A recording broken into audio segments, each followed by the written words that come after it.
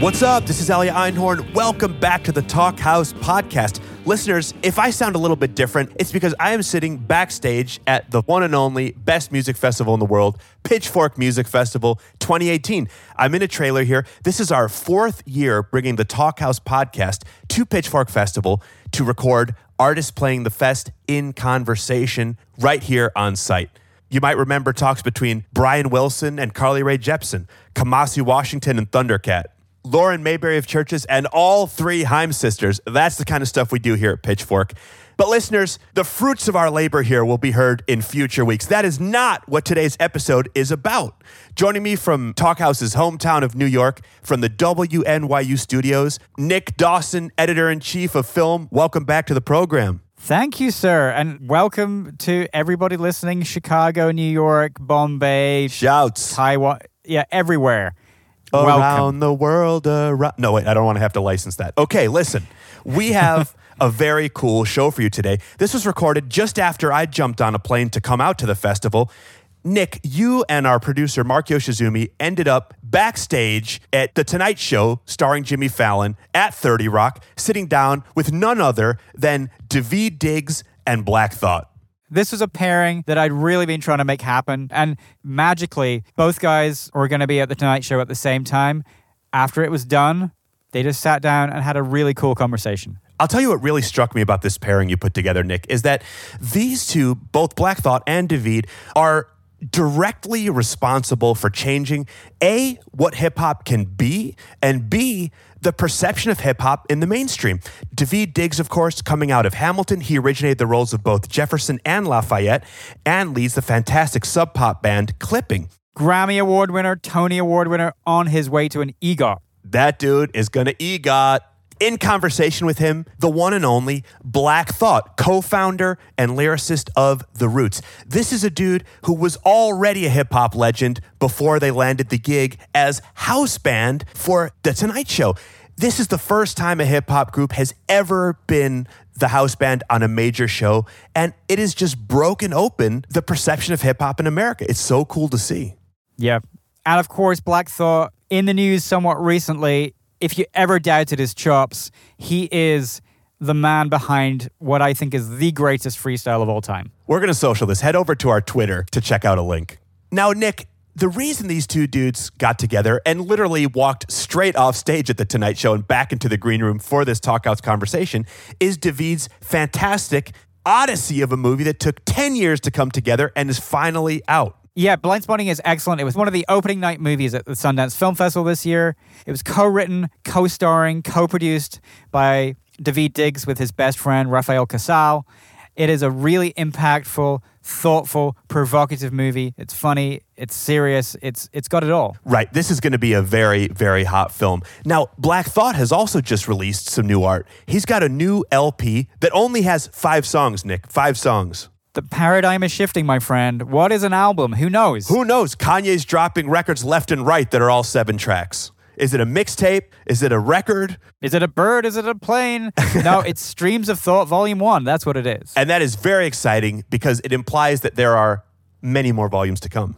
And they talk about in their conversation the fact that this is going to be a big year for Black Thought. Very, very exciting. The guys chop it up about a lot here.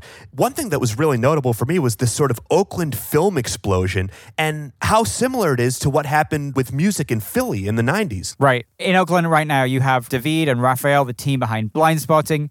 You have Boots Riley doing Sorry to Bother You. You have Ryan Coogler, who's just blowing up right now with, Creed and Fruitvale Station and, of course, Black Panther. And that's just the start. Right, we hear all about the rad stuff popping off in Oakland. They also get into a lot of the granular elements of being such prolific artists. One thing that was fascinating to me was hearing the guys discuss their difficulties with work-life balance. Yeah, how do you have a career and a personal life? How are you happy with what you do and with the people around you? It's a real challenge. We also hear a fantastic story about what John Malkovich does between takes. Yeah, I won't spoil it for you, but I have done this a lot too, and I'm no genius like that man. We also hear about how Black Thought had always disliked musicals until he saw Hamilton. And how he's modeling his 2018 on a legendary artist's prolific output from almost a century ago. I love that. Plus, David talks all about his love of outlandish fashion. And how Oakland accents are kind of a turn on for him. Should we roll the tape? Let's roll the tape. What up, man? What's up? What's going on? Oh, man, running around right here doing your show. Yeah. I mean, which is like you're not a permanent fixture, but you're definitely a Tonight Show regular. It's like, for me, it's a chance to wear like the most outlandish suit I can find. It really is. But I saw you the other night at that premiere, and you had on, you had on something pretty juicy. I know. We be going in. My stylist is I basically gave him a permanent green light. I was like, if you think I could pull it off, let's do it. And so I don't know. I like having fun. Nah, that's dope, man. Yeah, man. I love it. I'm a peacock too. Yeah. But it's crazy because I also saw Boots, about a week ago, because he's like promoting his film as well. I know. We just ran into each other in like the bottom of a radio station. You know what I'm saying? Like just on the press tour. We were shooting at the same time. Crazy. This is a great time for Oakland, man. Yeah. Like the Bay, y'all doing it up. It's I was telling Ralph the other night, this is like, this is the Bay Renaissance. Yeah. I mean, on every level though. You know what I'm saying? Like from Coogler to what you guys are doing to so many indies. You know what I'm saying? It's, man. Does it feel like late '90s Philly? You know what I'm saying? I mean, you know what I'm saying? Like, I mean, it definitely feels like a movement. You know what I'm saying? It feels like a wave. I wish something like this was taking place in Philly. I just remember musically from being across the way and hearing like you and Bilal and Erica and all that. You know what I'm saying? It was just like, oh, they doing it over there. Yeah, man. We all came from the same. We had a residency, like a jam session that we would do, and everyone sort of came through. Those like rose up through those ranks. Yeah. All those guys and John Legend. That's right. And Kindred and you said Jill. Erica would be there a lot. Jasmine Sullivan was like 11 or 12 years old. She must have been. And like her mom would sneak her in to the club, and just like stay right on her because, she's like a 12-year-old girl in the club. But once she got on a mic, like it was so dope, man. It was just a beautiful time in Philly. And that's crazy. Man, who else? Music, Bilal, that was just good time. Because that stuff was big for us in the Bay. I remember being in high school and listening to all that stuff. Everybody at all the parties. Oh, you got to hear. Oh, you got to hear. Oh, you got to hear. There was some synergy going on for us with Philly music. I've always felt like Philly and Oakland are like sister cities, brother cities. Anyway. Yeah. And my wife is from the Bay. Her family's all from the, so we talk about that a lot. You know what I'm saying? Like the parallels between Oakland and Philadelphia. Yeah. Freeway talks about it a lot in his most recent album, and he spent a lot of time with the Jacko before he died. Did a lot of projects together. So there's something about it, man. It really is. Yeah, right. So man, this new film you got, man, is crazy. It's crazy. Yeah. Like I'm super proud, and I was definitely moved when I watched it. I felt I feel like it runs the gamut of emotion. Yeah. I felt like I laughed at the funny stuff, you know what I'm saying? Like I cringed at the stuff that was cringe-worthy, and it also hit my heart, and in all of your performances, especially yours and Janina's and Raphael's. Yeah, man. Crazy, man. I mean, doing a thing with family like that, it took us 10 years to get the thing done, and when we finally get to do it, like, we didn't know Janina before. She actually auditioned for the thing. But I made her audition. We didn't know her. But she was good friends with Utkarsh, who was in it, who, like, slid her the script. And she was like, I have to do this. No, she's the homie, man. I know. Yeah. And it's like, also, like, because Janina's in it, like, every famous person in the world comes to her. You know what I'm saying? She's like the best publicist in the world. She knows everybody. That's very true. She's a draw. Yeah. But she came in an audition and did this thing. We saw a bunch of great actors for that role. And she came in and did it totally different. She played it as a woman who had her mind made up that she was not going to be part of this relationship anymore. And I remember doing the audition with her.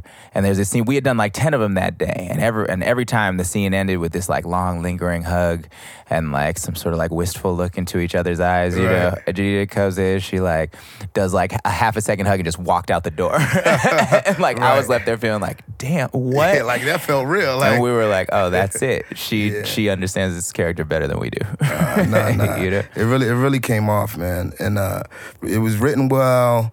Like all of the pieces, you know, like the spoken word, you know, sort of pieces. It was just super impactful, man. Well, you came into our bars workshop, right? Like early on, so you know, like sort of that this is the kind of work we've been interested in for a long time. You know, we're always sort of constantly trying to figure out new ways to use verse in spaces, like contemporary verse in spaces where it's not normally used and in spaces where it can feel like conversational. You know what I'm saying? Like not like it's time for the rap song now, but like how can we weave it into the fabric of existence like it was for us growing up, kind of. You know what I'm saying? Like, I don't know. I assume it was like this for you because you got just when we did the damn BET Awards, bro, and you hadn't decided what verse you were gonna do yet. Oh, right. And we're sitting in the dressing room, and you just ran through like 10 different 64s while we were sitting there, and me and Lynn were just like, I don't know that much rap. I don't know. There are not that many words in my head. Period. Man. But like, you know, when we came up, there was like, you would be talking, and then someone would start someone would start rapping, and then you jump into that, and then you go back to conversation, and like, and it felt real organic. Yeah, you know, which is, I mean, that's the subtle that's the delicate balance. Yeah, you know what I mean? That for me personally, there's always been a turn off to musicals, right? Well, you know, like I've never really gotten into musicals because it just feels like, you know, it comes just out of nowhere, and it just doesn't feel like the musical bits sort of come together in an organic way. You know what I mean? Hamilton was one of the first times that I actually was like, yeah, I appreciate, you know what I mean? I seen joints back in the day like, you know, Ain't Misbehaving and, you know, I don't know, Mama, I Want to See, you know what I'm saying? Like bluesy gospel sort of plays, and I always got into that sort of stuff. But just like your Broadway traditional sort of musical or even stuff on film, you know what I mean? I never really got into it before Hamilton. But this was, I feel like it was expertly written. It was dope. Thank you, man. Yeah. There's I felt the same way about most musicals, where to me there's always some sort of conceit. You have to just accept that this thing that's totally outside of the realm of possibility happens every 4 minutes. Right. Like people are just going to start singing, and it's not connected to the fabric of the play at all. There's no reason that they should be doing that, but they are. But then the ones that really get it right are the ones that feel like where it's necessary. Right. Where the story couldn't have been told any other way. So I don't know. What's the newest album is so good, man. Oh, thanks, bro. Thank you, man. So good. It's crazy. What I think is crazy is that it's 5 songs. I know. And that's a thing now. Yeah, it's a thing. Like the model, the standard, it's changed. It's like, you know, I love it. You know, anything over 15 minutes, you know, is you've got an album. Yeah. I know. It's kind of wonderful. I don't know. I'm loving it. I love the short projects because it's repeat worthy. It's like a thing that you can be like, I'm gonna listen to this again right now. Exactly. Actually, like I'm not gonna wait till tomorrow. I'm gonna play it right now. Exactly. Like I appreciate it for the same reasons. It's you know, the way people are sort of receiving media now has evolved into something totally different, and people want, you know, something that's more digestible. Yeah. Now, but at the same time, they don't want to have to sacrifice the density or the, you know, the musicality of a project. So that's the challenge, is to take your audience or, you know, the listener, the viewer on that same, you know, on as many twists and turns in just, you know, a quarter of the time. Of the amount of time. I know. I was thinking about, because, you know, we were talking about P-Funk earlier on the show and stuff like that. And like some of those albums, when you think about it, well, also the constraints of 2 sides of a record, right? I mean, albums in general used to be shorter and used to have to, if you were doing something that was high concept, you had to figure it out based on 2 15-minute sides, basically, right? Which is, I think, a cool way to think about it. My band Clipping thinks about music like that a lot too, about like in sort of the length of a story. Like, what can this story actually hold? How much music can this story actually hold? You know, yeah. So it's a cool way. It's nice to see other people think about it that way too. I mean, you know, that's the move. Yeah. But so we put that joint out. It was super well received. It's so good, and it's just like it's volume 1. So I've got a lot more music to put out. So. You like been one of the best rappers since the first time I ever heard. You know, Do You Want More was the first project I ever heard you on, and I was like, thanks, this dude is unbelievable, and you've only gotten better. I don't know anybody who that's true of. Every time I hear a verse of yours, it's better than the last one. Like, I don't know, what's the rigor of that? Man, it's I don't know. First of all, thank you, but I like to, you know, I feel like I challenge myself every time, you know, out. Yeah, and if I feel like I'm unable or like I'm incapable of sort of rising and raising the bar even just a little bit, then I'd rather not mess with it. You know what I mean? I feel like I'm so dug in, and like my track record is like I'm good. So if it's not adding on to the legacy, then what am I doing it for? Yeah, I hear that. You know what I'm saying? And what I'm like right now, I feel like I'm entering like this year, like the amount of music and the amount of media that I'm sort of trying to put out in a year's time, I think is gonna represent my is going to be a period comparable to Picasso's 1932. Damn. You know, which is like from January to December, he put out just in 12 months so many different drawings and etchings and sculptures and, you know, just so many series, like conceptual series where you see like a reoccurring theme that, I mean, it's amazing. It's like, it's more than, you know, most artists put out in their entire careers.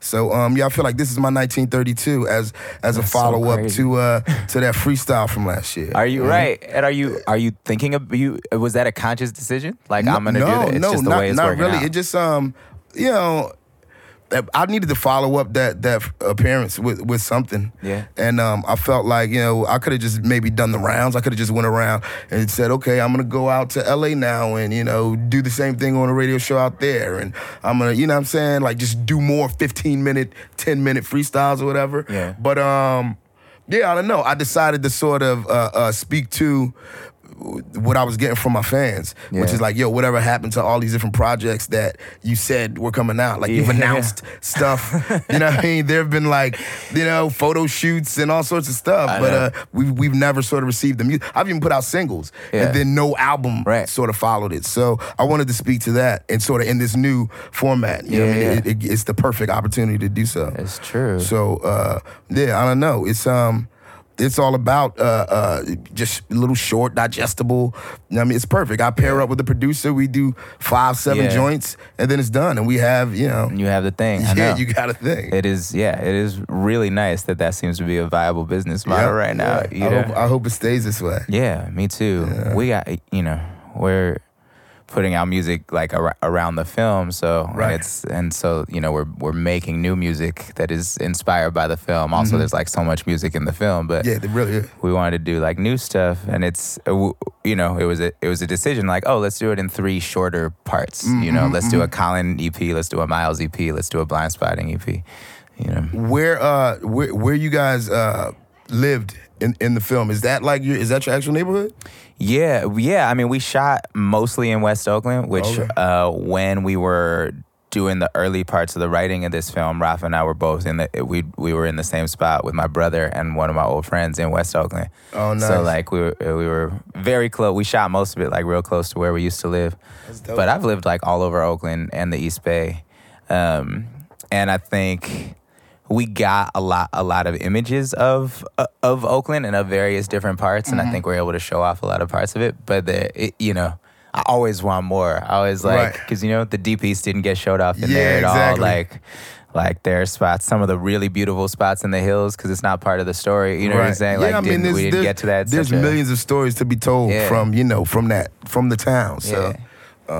it just gives you an opportunity, like, you know, to make your next story, like, from there, and to not take 10 years to. We'll try to. I feel like now you got the ball rolling. We'll try to move faster next time. I feel like, you know, Team David will execute things, you know, in a more timely fashion now. We do. The team is so serious, man. How, like, I didn't.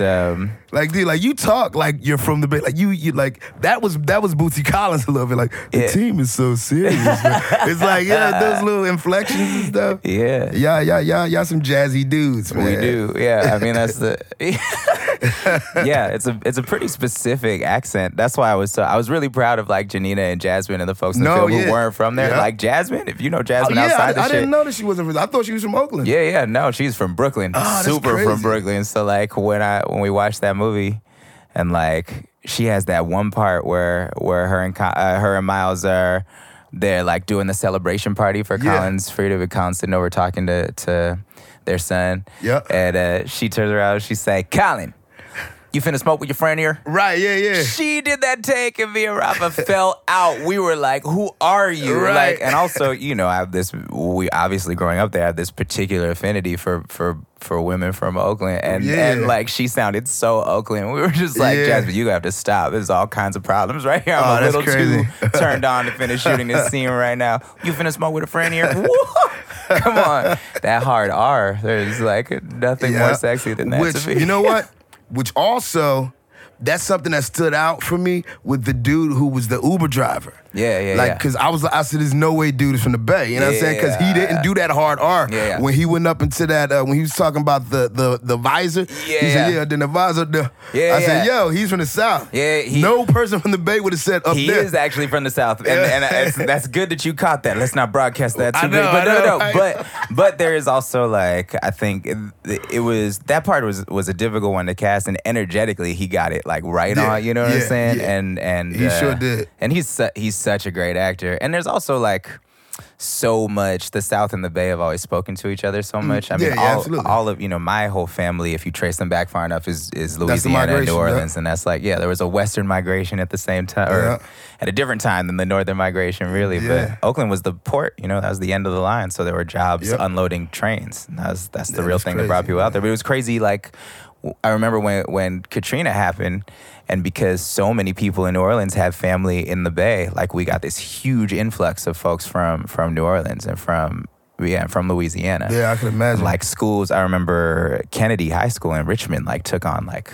hundreds of new students at that point, because they were all of these displaced folks from New Orleans. Yeah, that's crazy, man. Yeah. But yeah, dude, he's a really good actor. And it was hilarious, like, the reveal, when you saw how big those tires were. It's like, oh, man, that was so funny. The scraper. Yeah, it was good. Yeah, man. Yeah. What's, you know, you told me a while ago that you were trying to do more acting. Was that? Oh, yeah. You know, I'm trying to do more acting, just weighing out my options. You know what I'm saying? I'm like, it's tricky, like, here with the amount of time I'm sort of able to take off. So I want to, like, pick and choose just the perfect project, especially if it's something that is going to have me missing, you know, any time away from the day job. But I you know, I was doing Blackish, and the last season I did, Anthony Anderson, I talked to him at the end of the season. I was like, did you, because he was telling me about all these other shows he had coming out. And I was like, when? Exactly. How did you do that? He was like, I worked on every hiatus. Yeah. Every hiatus that we got, I worked on another show. Like, I hosted that's sort of game show. What we do I know here. It must be. I don't think I'm built for that. Yeah. I mean, you know, we've also always sort of worked at this pace. Right. Yeah, and that's right. We're also super competitive.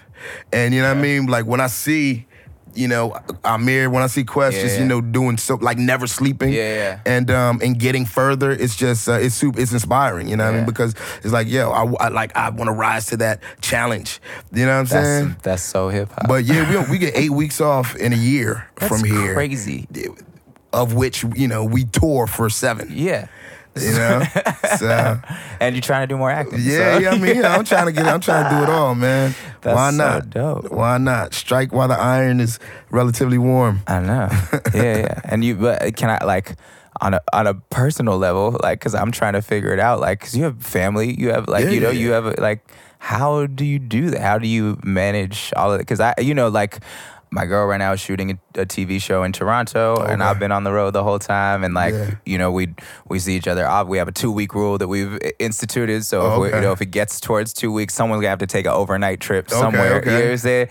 I'm about to, as soon as my press tour finishes, I start shooting in Vancouver. And we just like, we're trying to move into, we just bought a house. Like, I don't know, you know what I'm saying? Like crazy stuff that I won't see for 6 months kind of thing. Like, I just, how do you keep something like that up? It feels unsustainable right now. It's not sustainable forever, but you know, like you're young. You know what I'm saying? Like you young-ish. I look younger than I am. So it's all about how young you look. You know what I mean? So, you know, I don't see no grays. You popping. You know what I mean? There we go.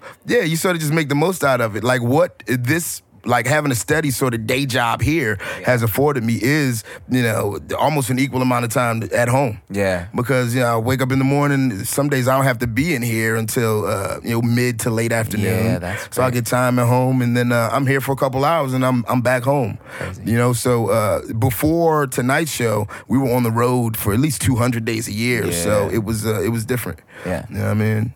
That's nice. Is that like for all of y'all, I imagine, is that a big reason that this gig was interesting to you, or was this just the logical evolution? 'Cause I remember like the huge deal when y'all did this, and we were all like, what? I know, right? That's unheard of. It was what, like, that was definitely one of the reasons, just like that, you know, sort of normalcy that would come of it.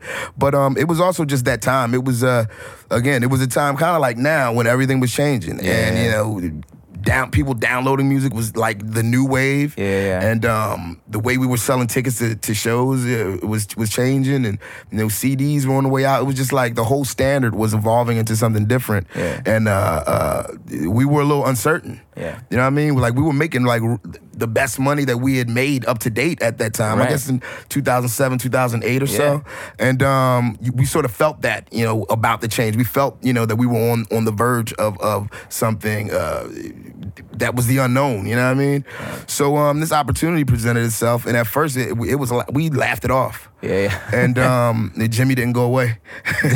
And then, you know, like, we became really good friends, and you know, developed the sort of rapport where there's trust. And it was like, okay, like we were more willing to sort of take the leap.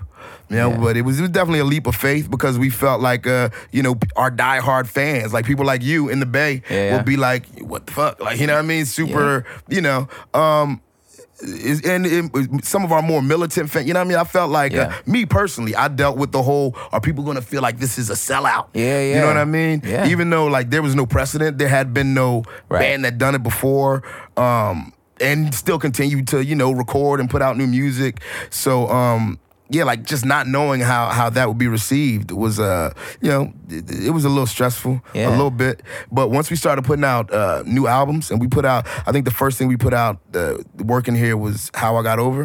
Which was like the most high concept one to date, I think. Exactly. Which is like, so, y'all, you know, we figured out a way to balance it out. You know what I mean? We started doing these highly conceptual albums, and we started doing music that, we're putting out, you know, records that in our mind was as short as an album could be. And that at the time it was like, you know, 48 minutes or so, like, you know, like between 30 and 50 minute joints, but that's 3 albums now. I know.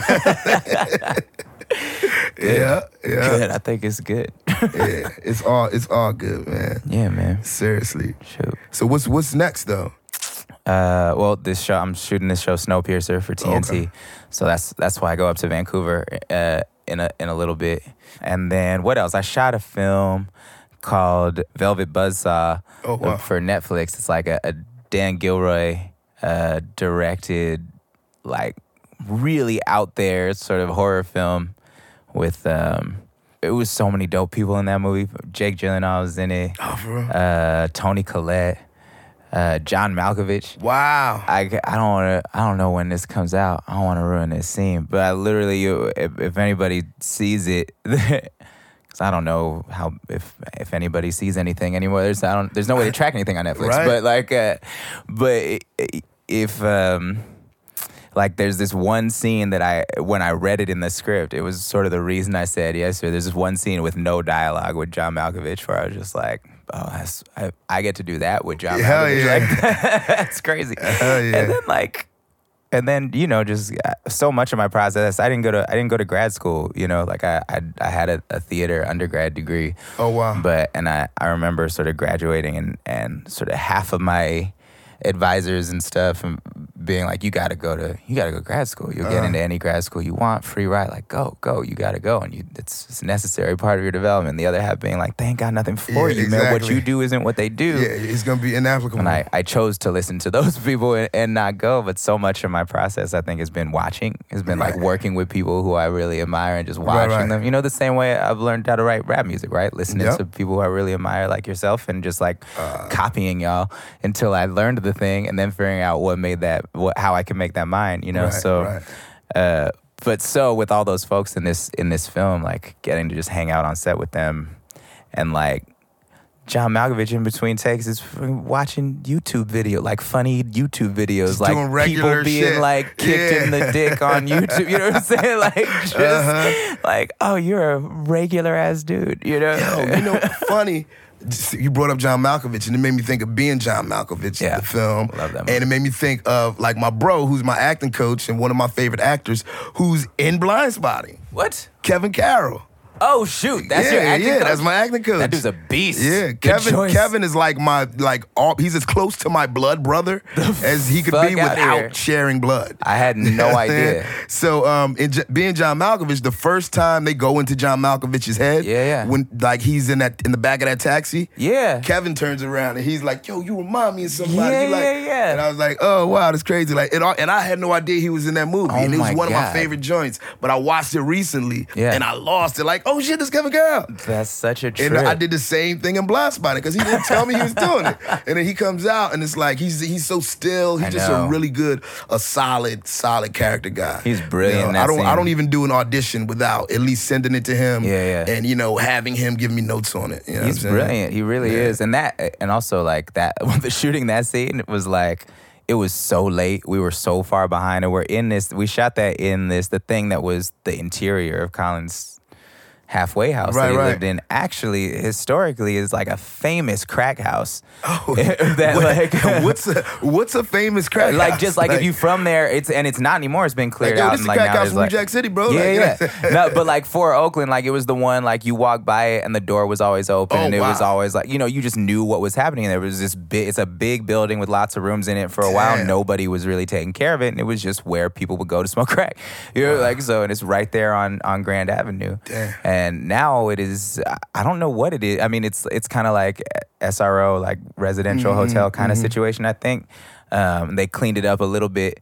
But yeah, we were shooting in there, and I was like, I hadn't been living in the town in a while, and so I've been in and out. And when they showed me the location, I was like, we're shooting inside there, right? Like the place my mom wouldn't let me walk past. Exactly.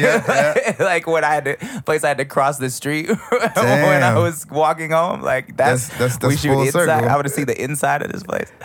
But yeah, and it was super late, and Kevin was, just like such a pro about it, and when you have to shoot those things so fast, you really need the takes to work, and he just killed it. And there's so much that part for those who ain't seen. I mean, he's playing like the probation officer essentially, who's running the halfway house, who Colin has to report to every day, and and he only has one scene really, and then you hear his voice in another one. But in that scene, he has to impart so many things in such a short amount of time. All of the sort of strictness and all of the sort of adherence to rules that he's preaching, but also like this subtle kind of love and like desire for Colin to be okay. It's really like a father figure who's not much older than Colin is, but just by virtue of his job.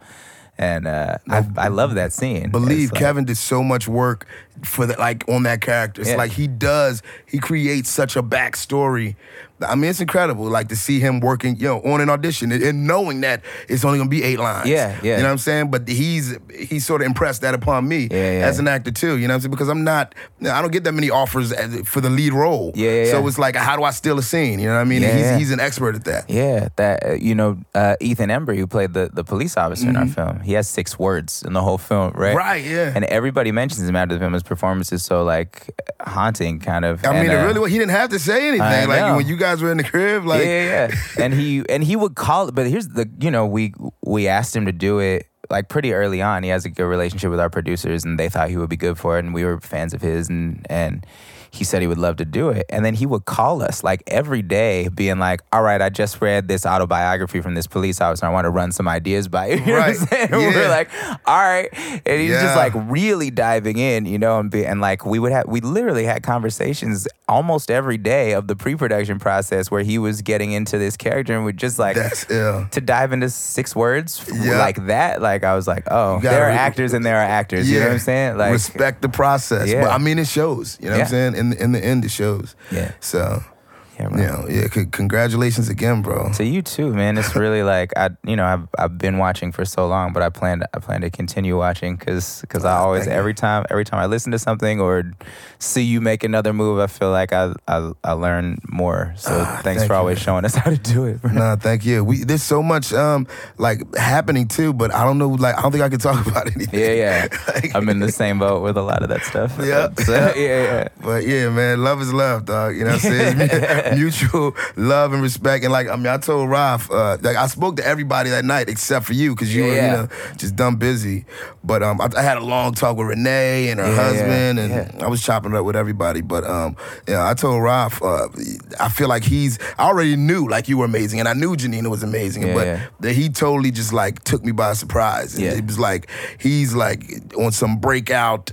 Just like it was brilliant. I think his performance was brilliant. You know what I mean? Totally agree. It's great when that happens to your friends. And it was like, you know, I also feel like he wasn't playing himself. No, you know not even close. You know, I mean, but close, but not even close. I know that like, side of Rafa, but like, you know, it was something. It's definitely something special, man. Yeah, so, no, he's incredible, and I mean, you've been with the crew for a long time, so you must have some of this too. But like, when somebody in the squad gets attention. That's why I'm so happy it's finally coming out. And as people start to write about his performance and all that stuff, like just when somebody starts getting recognition for something you knew was there the whole time, and you just like took y'all long enough. You know what I'm saying? Like I've been waiting. All my boys, like, in December when that freestyle hit, and people were like, oh my God, yo, this person retweeted it, and this person, oh my God, yo, Black Thought now, you know, and all my friends were mad, like, that shit ain't nothing new. Right. You know what I'm saying? Like, oh, y'all, well, he been on it. Oh, you just getting on to her. Why? Yeah. You know what I'm saying? Yeah, that's for sure how I feel about Rafa.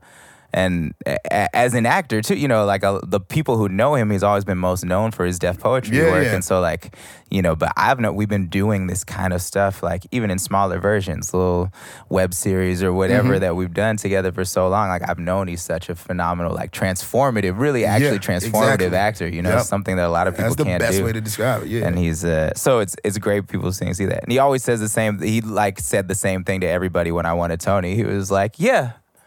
That's what we've been telling you. Like, you know, like, so. Dope, man. Well, this has been good. It's been really fun. We got it. Bruh, honor talking to you. Nah, man. Honor, pleasure. Congratulations on everything. Daveed Diggs, Black Thought, thank you so much for taking just a little bit more time away from your families and lives to join us here on Talk House Podcast. It was worth it. Those guys are incredible. And thank you to our friends at NBC for hosting us. Yes, Fallon, shouts. For some very cool backstage pictures and videos, make sure to hit us up on our socials at Talk House on Twitter, Insta, Facebook, and YouTube. Of course, where you can find exclusive live episodes recorded at the Sonos store. Like many of those, today's episode is recorded and co-produced by Mark, the new Papa Yoshizumi. If you like this episode, go find us on Stitcher, on iTunes, subscribe, become our best friend, rate, review, all that stuff. And of course, go find past episodes with people like Questlove and Boots Riley, all kinds of awesome people. Listeners, over the next few weeks here on the Talk House Podcast, you're going to be hearing conversations between some of our favorite artists of Pitchfork Music Festival 2018. Smash that subscribe button! Smash it! Nick, I'll see you when the dust settles on Pitchfork Fest, man. Have a great time, dude. All right, till then.